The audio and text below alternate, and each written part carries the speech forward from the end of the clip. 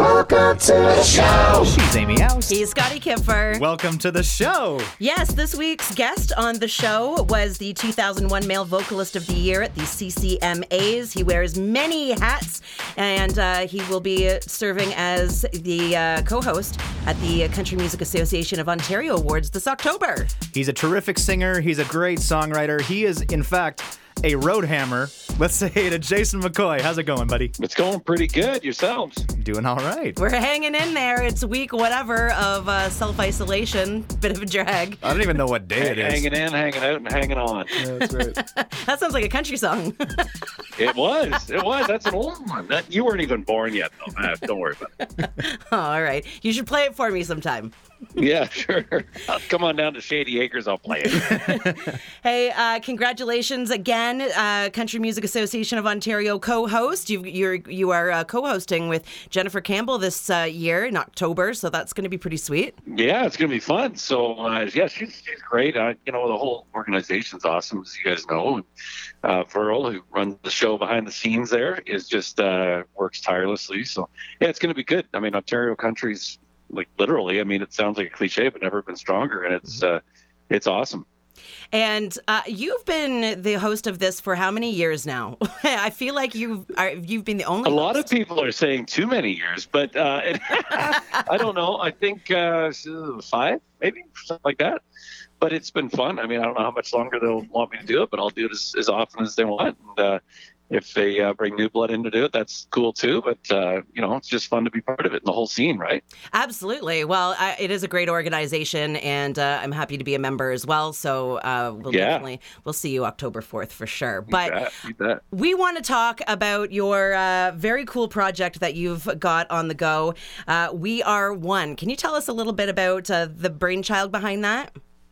Yeah, well, so Jim Paeta, this is a very cool there, and we wrote a few songs together over the years. He was a musician, then he got into business, and then he, he's always a musician at heart. So we started writing songs a couple years ago. We wrote Zamboni for the Hammers last year. And then as this whole thing hit, he said, we should write a song and just, kind of help unite people as they're all isolated. And the thing that we're talking about was, the thing that's keeping us apart is actually in some ways getting us a little closer together. So I came up with the title, We Are One. And we thought, well, what if we give away the tracks and ask people to make their own versions? So we put up weareoneworld.net. The one is a numeral. And on the website, people can actually download the backtracks and sing along with that, right? Yes, you and Scotty can actually download the backing tracks and make your own song. I think that would be great. Fun fact about Amy, I am in fact tone deaf, but hey, I'd give it a shot. Hey, it never stopped me. I started a band called the Roadhammers to cover it up. Yeah. But the bottom line is post it on your socials, and then hashtag is at We Are One World Song, and that's the numeral again. The idea is to get as many people singing it in as many languages and as many countries around the world, because all of the royalties are being donated to the COVID-19 relief efforts through either the Red Cross or Unison. No, that's really amazing. And, that it's so true. I mean, music unifies us always anyways. And so the fact that, people are in their homes and that they can be a part of this project personally is pretty darn cool. It's really been amazing. Like, we've had people, like I had a guy remix it in China. I had somebody a woman in the Ukraine just sent a version on piano. It's amazing. And the way the whole thing started was we asked artists and musicians from all around the world to record on it, and then we put it all together into a video and in the studio, of course. We had the Harlem Gospel Choir record it in isolation from New York. We had Jessica Falk, who's a piano player from Sweden. She sang on it as well. And Haley Jensen, who's from The Voice in Australia. And then people from Nashville and LA. It's been amazing. So now we're getting other people's versions, and they're kind of from all over the world as well. It's, you always hear these things like, music unites us, and maybe I'm a little cynical. I was like, I don't know about that. It's actually proving me wrong, and in a great way. That's pretty cool to be this deep into a career and still being surprised by some things, hey? Actually, that's true. It's a really good observation. Like, you get cynical, right? Like, and now being able to be in radio, I mean, you're seeing several sides of the microphone, and the business sometimes can creep in, and you guys know this. Like, you hear you hear all the business wheels turning behind the scenes, and it kind of can take the shine off the music.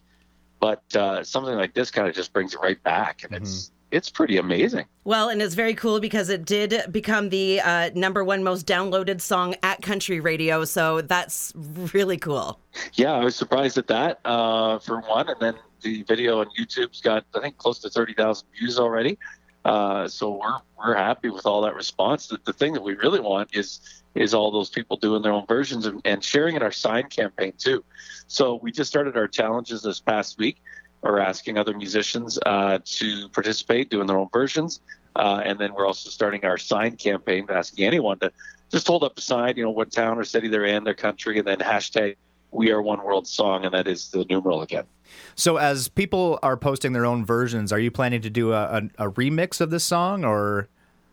Well, we post them on, so we ask them to hashtag it on YouTube or Instagram or anything, and then we repost it on our sites. That's one way to kind of, let people know what's going on out there. We are starting to gather and download different versions. I think we're going to cut them all together into like a montage. Cool. And we're also getting videos in from people around the world just kind of singing and dancing to the tune. Might be another version. So we've also talked about doing a pop version with some pop artists. Who knows? I mean, wherever it'll go, it'll go. But that's kind of the beauty of this thing. You hear people saying, I released this song just to send it around the world and see where it goes. And I guess that's kind of what we're doing. I would be all over a TikTok We Are One World Song challenge. Just saying. So what would that look like? Because we were actually talking about that. My daughter's the only one in the house who understands. Well, her and my son understand TikTok. I don't. But what would that look like? You tell me, and we'll do it, because I think that would be a lot of fun. It's you'd make a choreographed number to the song, and then you challenge other people to do that with their families, and then it kind of snowballs from there. Okay. So the dance version. Dance version, exactly. I like it. Yeah, just putting it out there. See, Gracie's already one step ahead of us here. Love it. Yeah, love it. We're looking for a social media manager if she's looking for a gig. Yeah, I am too, and she won't do a thing for her dad, so forget it. I've been very amused lately on the Roadhammers Instagram TV, what you guys have been doing. Whose idea was that? Well, we did that a couple of years ago when we released I've Been Everywhere, and it just seemed fitting. It's called The Roadhammers Go Everywhere. That's what the name of it was. And since we can't go anywhere right now, might as well go everywhere with the Roadhammers. And so that was, you know what? We did the video for I've Been Everywhere, and we had Sean Smith for an extra day. That was all shot in one day. It's a whole, well, not all of it. We shot a bit of it on a tour too, but all the goofy stuff in character, that was all shot in one day around Edmonton. And we just went around and just kind of improvised everything. It was just being idiots for a day. It was fun. Your greasy car salesman act was fantastic. I got to say, that's everything else you see as an act. That's the real me. So, but yeah, I had such a great time, and Clay's Intense House up in his training house is awesome. And then Chris Burns' Baby Bunker daycare. Yep. It's all wacky. So go to Instagram TV on our Roadhammers Instagram, and it's fun.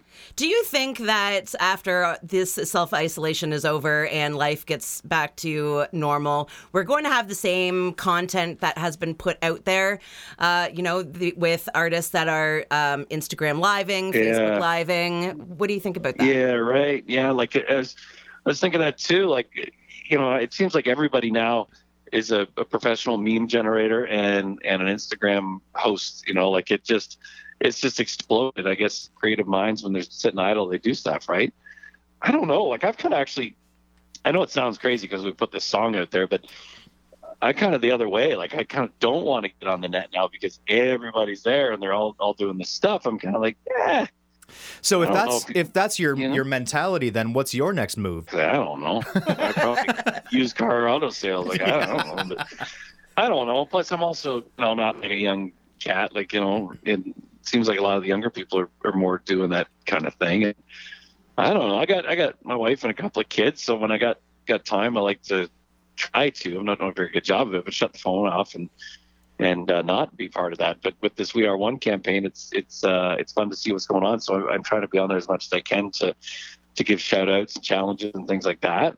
But my next move, I don't really know. Like, I love being at radio. I mean, I come to radio in a different way. Like, I mean, Amy's been, gone through broadcast school and gone all through all these things. So I feel really guilty that I've been able to join the radio team, not having done that. I guess my schooling was on the other side of the mic in a different way. Mm-hmm. But I really like that. And I get used to the routine of having weekends, of having, a life outside of music, which has always been project dependent. It's like farming. You just running around, putting seeds in the ground and hoping they get a good crop, right? It's kind of a free range chicken thing. Being in radio, you're still in the business, but it's more, you get to be at home every night, right? Mm-hmm. But you're still part of it. Do you find, because you do wear different hats, being that you are musician Jason McCoy and you are radio host Jason McCoy, do you find that especially when you're speaking to other artists that it's kind of feels weird because you're usually on the other side of the mic? Sure. Well, that's the word for it. I talked to Tim Hicks the other day, and he answers, a lot of his questions were like, well, Jason, as you know, or well, Jason, you know this. It's like, no, I don't, because that's his career, right? Mm-hmm. And the hardest part I have is not interfacing with the artists per se. It's the rest of the industry, like agents and managers. Like, they know me as an artist. So when, Amy, when you call and you're pursuing an interview or things like that, of course you're a conduit to the media. So they know exactly what's going on. And when I call them, it's kind of like, I know you're in radio, but are you looking for like a gig too? Or, Yeah, right. Like, no, man, like I don't need a record deal. I just, want to talk to your artist, but it is a little different. And, I don't know if it's good or bad. It's just what it is. But, it's a certain stage of life where maybe this is I've always really enjoyed, I love radio. Like I love broadcasting and TV and all those things. It's, when I was a kid, I always thought, radio stations were like the coolest things. Mm-hmm. You're kind of the hub of what's going on. And I mean, well, to quote artists that I've interviewed, Amy, that it's, it's just that it's being in the mix. And I didn't pay attention to the news in as great a detail mm-hmm. before radio. Did you find that too? Like when you're on holiday or something, you've been in radio your whole life, Amy, but when you have time off, maybe you let the news slip by. But when you're in radio, working, you have to pay attention to it, and it helps, I guess, in a way. Totally. And I actually worked in talk radio at the beginning of my career before I got into country radio, and then eventually into the labels and management stuff. Right.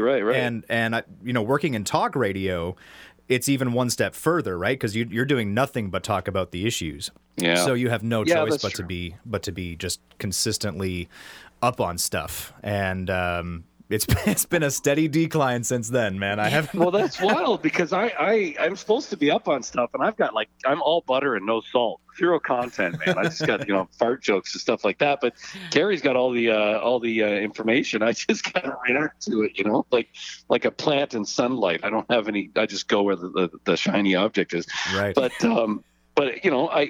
I do keep up on events more. Just all kidding aside. It does force you to know a little more detail, and that's good. I guess I've always been here in the community, and I grew up here, but then I moved to Nashville, and then I've always been on the road, so I've never been really rooted. So living in Nashville and then being on the road, you're just not part of community events and knowing who's doing what. Being in radio, you get to interview the mayors and the councilors and reeves and stuff, so you know what's going on. You know what the I don't know. I guess what the local events are. Now I know when the Orillia Perch Festival is. When before I had no idea. I just knew it happened. Right. And I really like that. It's kind of music's like, for me anyway. Some people handle it better, but it's kind of like you're always going to the next project, and you just kind of let life pass by because everything's music's more important than everything, right. And it's not true. And I think this gives me a life. Have you thought about getting into radio management at all, like a music director or program director? No, I never gave it. I never gave it a thought. I don't know that I'd be very good at it. I have personal preferences that I don't know I could be, not partial. I don't know if I could. I guess I could, but I've never thought of it. I was thinking on the way here that it would be cool to have someone with your experience in the music director seat, and the perspective that you would bring to the music director office, I think would be pretty cool. Yeah, I guess, but I mean, you know, we're all like, whether you're a musician or not, you got your preferences, right? Like, I'm a musician, I can play different styles, but you know what? I guess I could do it because, like, the Roadhammers, all I ever wanted to be when I was a kid was Randy Travis, and the Roadhammers are as far away from that as you can get, right? But it's another side of something I could like. Like, it's still part of the wheelhouse of music, right? So I guess what I'm saying is, if it was left to me, if I program the radio station, it'd all be 1980s Merle Haggard. Mm-hmm. Can we just do that now? Yeah, I mean, it's called Spotify, but I mean, you know what I mean? Like, that's all well and good, but I don't. And I guess that comes back to the reason. One of the things I like about my position is I'm not involved in the politics at all.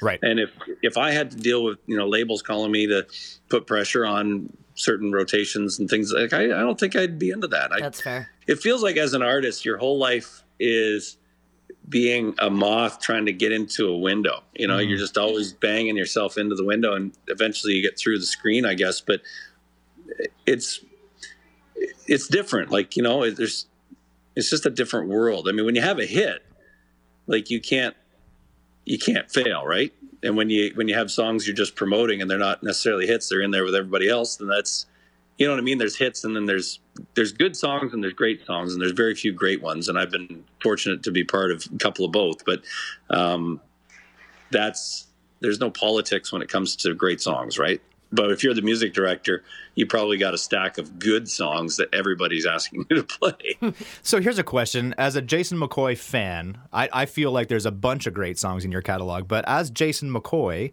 looking back over, a 20-plus year career, what's the standout song for you?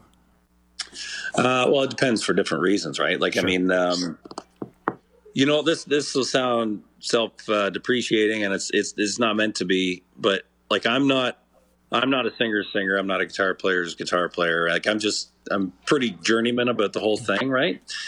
But I think there's a few standouts for me. Like, one of them is Rocket Girl, the Doc Walker cut. And I really like that because I didn't think about it at all. It just rolled out. And same as We Are One. I think this is a standout for me as well. Mm-hmm. The songs that flow the quickest seem to be the ones that stick with me the best. And you know what? I think also, like, it may not seem deep, but, you know, the song Mud, I really like it because it's just fun. It's not thinking, you know, there's nothing deep or cerebral about it. I don't really have the one yet, though. Like, I've always wanted to be, like I said, Merle Haggard or Randy Travis, and there's some really deep thinking songs in there, and I haven't had that yet. And I don't know if I ever will. It's not a problem, but I just don't know that I've nailed that kind of thing. It's not maybe me, right. But I don't know, still working on it. Is that what keeps your foot on the gas? You know, waiting for that next big one? I think so. I think maybe there's a bit of that. I don't. Some guys can sit there and just deliver on demand, you know, and sometimes I can do that. I get in a season where I can write songs and make that happen. And but it's when I was in Nashville, I was writing every day, all day. And I think what that does is you very rarely write a great song doing that. But when you do, you've worked hard enough on the machine and on the treadmill that when you get a great idea, you know how to execute it. Yeah, you have the tools, right? And I find that when since being at radio, I got a little out of shape, but you know, every once in a while, like something like We Are One, when you get super inspired, like, it's like muscle memory, all this stuff comes back, right? As far as the next thing, I have no idea what it'll be. How much are you writing these days? Not much at all. I'd love to write more, but just not a lot of time. Wearing that radio hat strong. Well, I'm so tired. Like, morning radio is freaking early, man. Yeah. So what's a normal day like for Jason McCoy right now? Well, I get up at about 3:30. I'm at station at 4:45. We're on air from 5:30 till 10, and I wake up around 9. and there till, I guess, 11, and then I'm home. Pretend I'm going to nap till about 1, but I don't. and then I get up and I'm grumpy all day, and then I go to bed at 7:30 or 8. And you do it all again.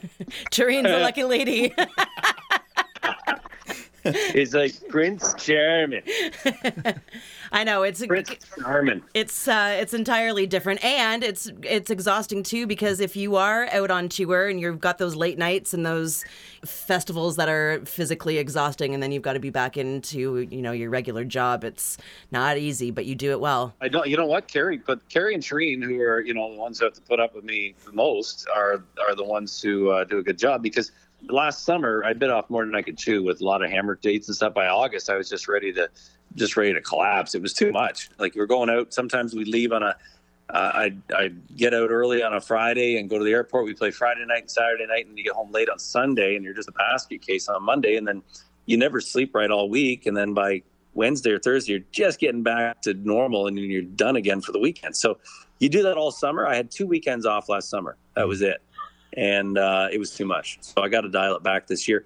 With everything that's going on, I mean, it sucks that we're not touring at all, but it's kind of neat. I'm experiencing a spring and maybe the first part of summer at home. Let's rewind a little bit. Let's go back to the beginning of your career, Jason. How did you come up? When did you decide that you wanted to do this for a living? And then how did you start making that happen?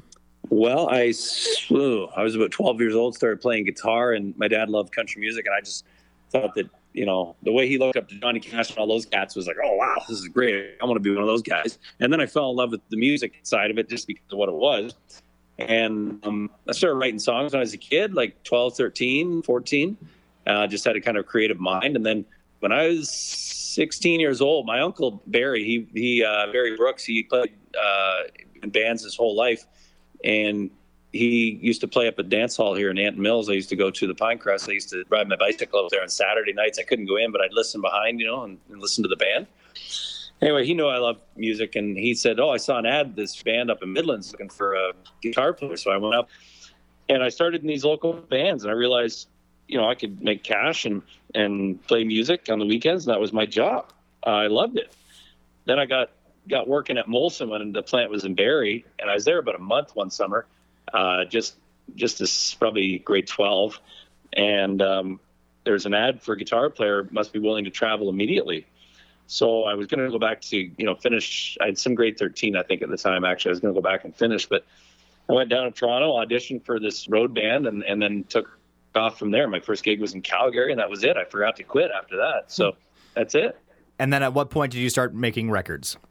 Well, I'd made a record when I was 17, went to Nashville, and a guy named Ray Griff produced it. That was an independent thing. And then after that, I was on the road with a couple of bands across Canada, just playing clubs and stuff. But then I was probably 21 when I went and recorded a couple of demos in Nashville, and hooked up with a guy named Scott Baggett, who's produced most of my stuff and also most of all the Hammer stuff.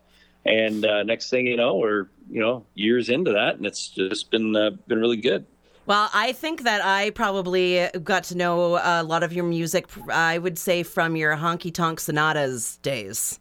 A while ago. That was 2000 that came out? Yeah, the 2001 was Sin Lies and Angels, so it was just after that, right?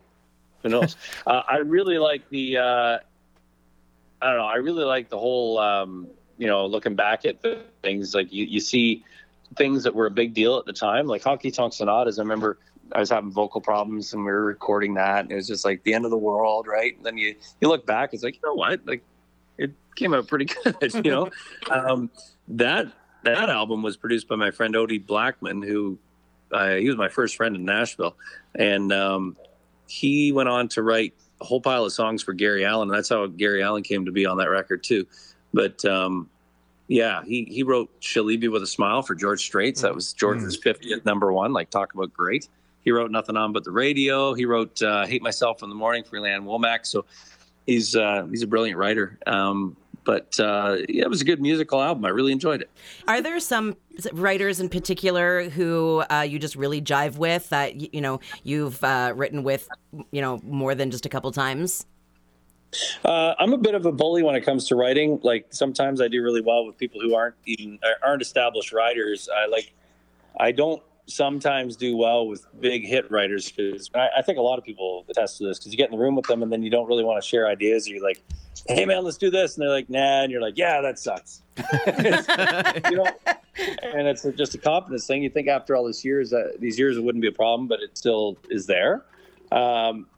Sometimes, you know what? Tom Shepard, I wrote She's Good For Me, and I'd Rather Be Happy Than Right with him. He wrote Redneck Yacht Club and stuff. He's a really successful songwriter, but he's got, there's no ego about him. He's just, he's a good cheerleader. And Jeffrey Steele he's done everything on radio. And you'd think he'd be, kind of chest out all the time. Mm-hmm. He's like the biggest cheerleader. And I love writing with him because it's almost the other way. It's like, hey, Jeff, how's it going? Man, that's awesome the way you say that. Like, what do you mean? Oh, that's even better. It's like, I don't know what you're doing. You're just magic, kid. Go with it, But it really helps the atmosphere, whether we use your lines or his lines. It doesn't matter. It helps the atmosphere of the song. And that's one thing I've learned. Like, I kind of default to the glass half full all the time. Mm-hmm. But when I get around people like that, I'm reminded that that's the secret ingredient, and that's probably the key for life too, right? Is to be positive. So 2 questions. One, you mentioned sort of being in the room with hit writers and new writers. Do you prefer being the big brain in the room or the little brain in the room? Well, I'm always the little brain, but sometimes I'm the louder mouth. I find that if it really depends on the idea. Like you've written lots of songs. The deal where you get into you get on a great vein, and it doesn't matter who's involved, right? Like I've written some great songs with folks who'd never written songs, like Clay and Chris. Like when they joined the Hammers, had not had radio success, and they both get writers in their own right. And when we started out, like we were writing stuff all the time, and it was just more about the energy, right? It wasn't whether they'd had songs in the radio or not. It's just the energy. That's really, I've learned that's what it is. Yep. Let's talk about the Road Hammers for a minute. How did you get hooked up with Clay and Chris? Well, Chris was in my band, and I'd known about Clay on the circuit for a while, and it was after Sins, Lies, and Angels, actually. I didn't know what to do so Honky Tonk Sonatas must have been before that. I can't remember. But Sins, Lies, and Angels, I didn't know what to do after that, so I was talking to Ted Ellis at CMT, and I said, I want to do we were just talking at CCMAs or something. I said, I'd love to do like a Truckers Classic album. And he said, well, we'd love to, kind of do a documentary on the making of that. And I said, well, what if we did like a all-star band, kind of a traveling Wilbury? We weren't sure. And so I said, well, let's put together a band and have auditions. And so we auditioned a lot of people, and it wasn't like the deck was stacked at all, because we did audition people, but I kind of just settled on, like, Clay brought in Corbett, our original drummer, and all that. It just kind of happened naturally. But it worked really well on film, and the rest is history. Was that supposed to be a one-and-done project, or did you anticipate? Yeah? Yep. Okay. That was it. It's supposed to be like 6 months. Let's see where it goes. Wow. And here you are. Yeah. You mentioned Jeff Steele a minute ago, and you guys wrote Mud together, right? Yep. So I got to know how Mud came together, because it's just such an off-the-wall song. And it turned into, I was actually working for your record label at that time, promoting that single to radio. And yeah. it was really interesting to watch, from an industry standpoint, to watch the reaction to a song like that. So I want to know how that song came to be. What was the energy like in that room? How did Mud come into being? Well, like a lot of these things you hear, it wasn't supposed to. And so we were at Jeff Steele's place. And he's got a little room upstairs in this house of his, and it's the studio. And we've tried working on a song like all evening. He starts late. Most songwriters say, "Oh, I'll meet you at 10." You think it's 10 a.m. For him, it's 10 p.m. So we started like 6 p.m. We did this and had a late dinner. It's not working. And then we were driving back from dinner, and we heard Brad Paisley's "Water," and we were just thinking, like, going through all the elements, like fire and all that kind of stuff. And I said, "Oh, somebody should write a song about mud, because my kids love to play." It's like, and then he's just goofing around, and we had the tape rolling, and we had a little loop up from earlier. It was this boom, chicka, chicka, boom, chicka, and he goes, "Mud," mud. And that was it. And then I just kind of started, for lack of a better term, started rapping and laying out what the verses would be, and probably the acoustic guitar and the slide guitar, the mud, and the verses, the first and second verse were not sung after the fact. That was sung that night. So most of the time you come up with a demo and you sing it again, Yeah. But that was most of the vocals in that were actually just from being a jerk that night and just drinking too much coffee. No kidding. That is so cool to hear about how songs are just come together. It just can be completely random, Yeah, sometimes. And then other ones get, they belabored. Like, like Born Again in Dixieland was the most painful birth of a song ever. Like, we wrote it and I only had the verse and chorus done. I was on the, a call with the label back home. We were going into the studio in Nashville the next day and I played it for them. They thought it was great. And they said, is it done? I'm like, oh yeah, sure. So it wasn't. So we went in the studio and I just hummed through the rest of it and pretended what a bridge would be. And then we had to write it and made sure it was done in a week. And it was just a lot of pressure. I was young and just bit off more than we could chew. So that wasn't a fun one, but now playing it's great because we still get reaction after all these years. It's pretty amazing. Right on, dude. Well, let's move on to a game we like to call Turn Us On, and this is where we ask you to turn us on to something you've discovered recently that you can't live without. The TV show, a book, a song, an artist. Some kind of disinfectant, maybe? Well, I'm the wrong guy to talk about. I got nothing cool. Let's see. Have you discovered House Party? Yeah, I'm like a FaceTime Zoom guy. Oh, all right. Carrie's all about the House Party and stuff. Well, yeah, it's FaceTime, but with trivia. I know. I was on with my girlfriends last night for like 3 hours. My family hated me. That's good. Yeah. That's good. You know what? Okay, Dirk Bentley and Hot Country Nights. I think that's the best. Yes. It's like a little side project that's just cool, and he gets requests from people to, they get people you're going to the show excited that the Hot Country Nights were opening for Dirk Bentley. yeah, totally. Okay, I love it. So with that single, have you heard the radio edit and the extended version? Nope. Okay, you got to do yourself a favor and go on Spotify and listen to the extended version. It's a band play out. And all right. Listen to that solo, and then text me what you think of it. All right. I'm sure it'll be off the hook. All right. Okay, Jason, let's play a couple of quick games here. First of all, it's called 5 Things, so don't think too hard on it. Just answer as quickly as possible. Song you wish you wrote. Oh, Natural High, Merle Haggard. Ooh, nice. If you could tour with anyone dead or alive, who would that be? Probably somebody alive. Way more exciting. Merle Haggard.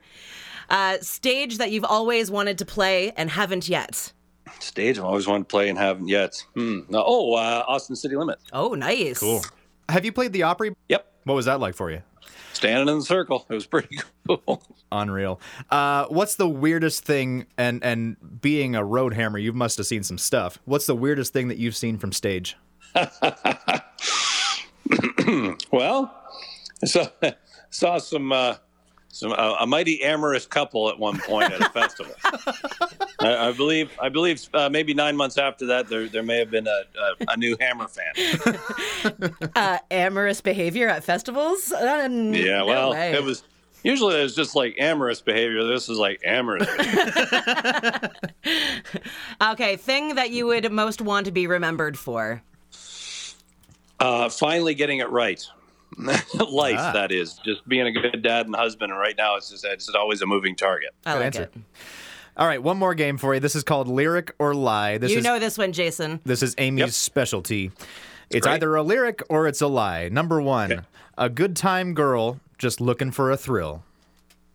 Lie. It is a lie. She's sweet like wine and burns like whiskey. Lyric.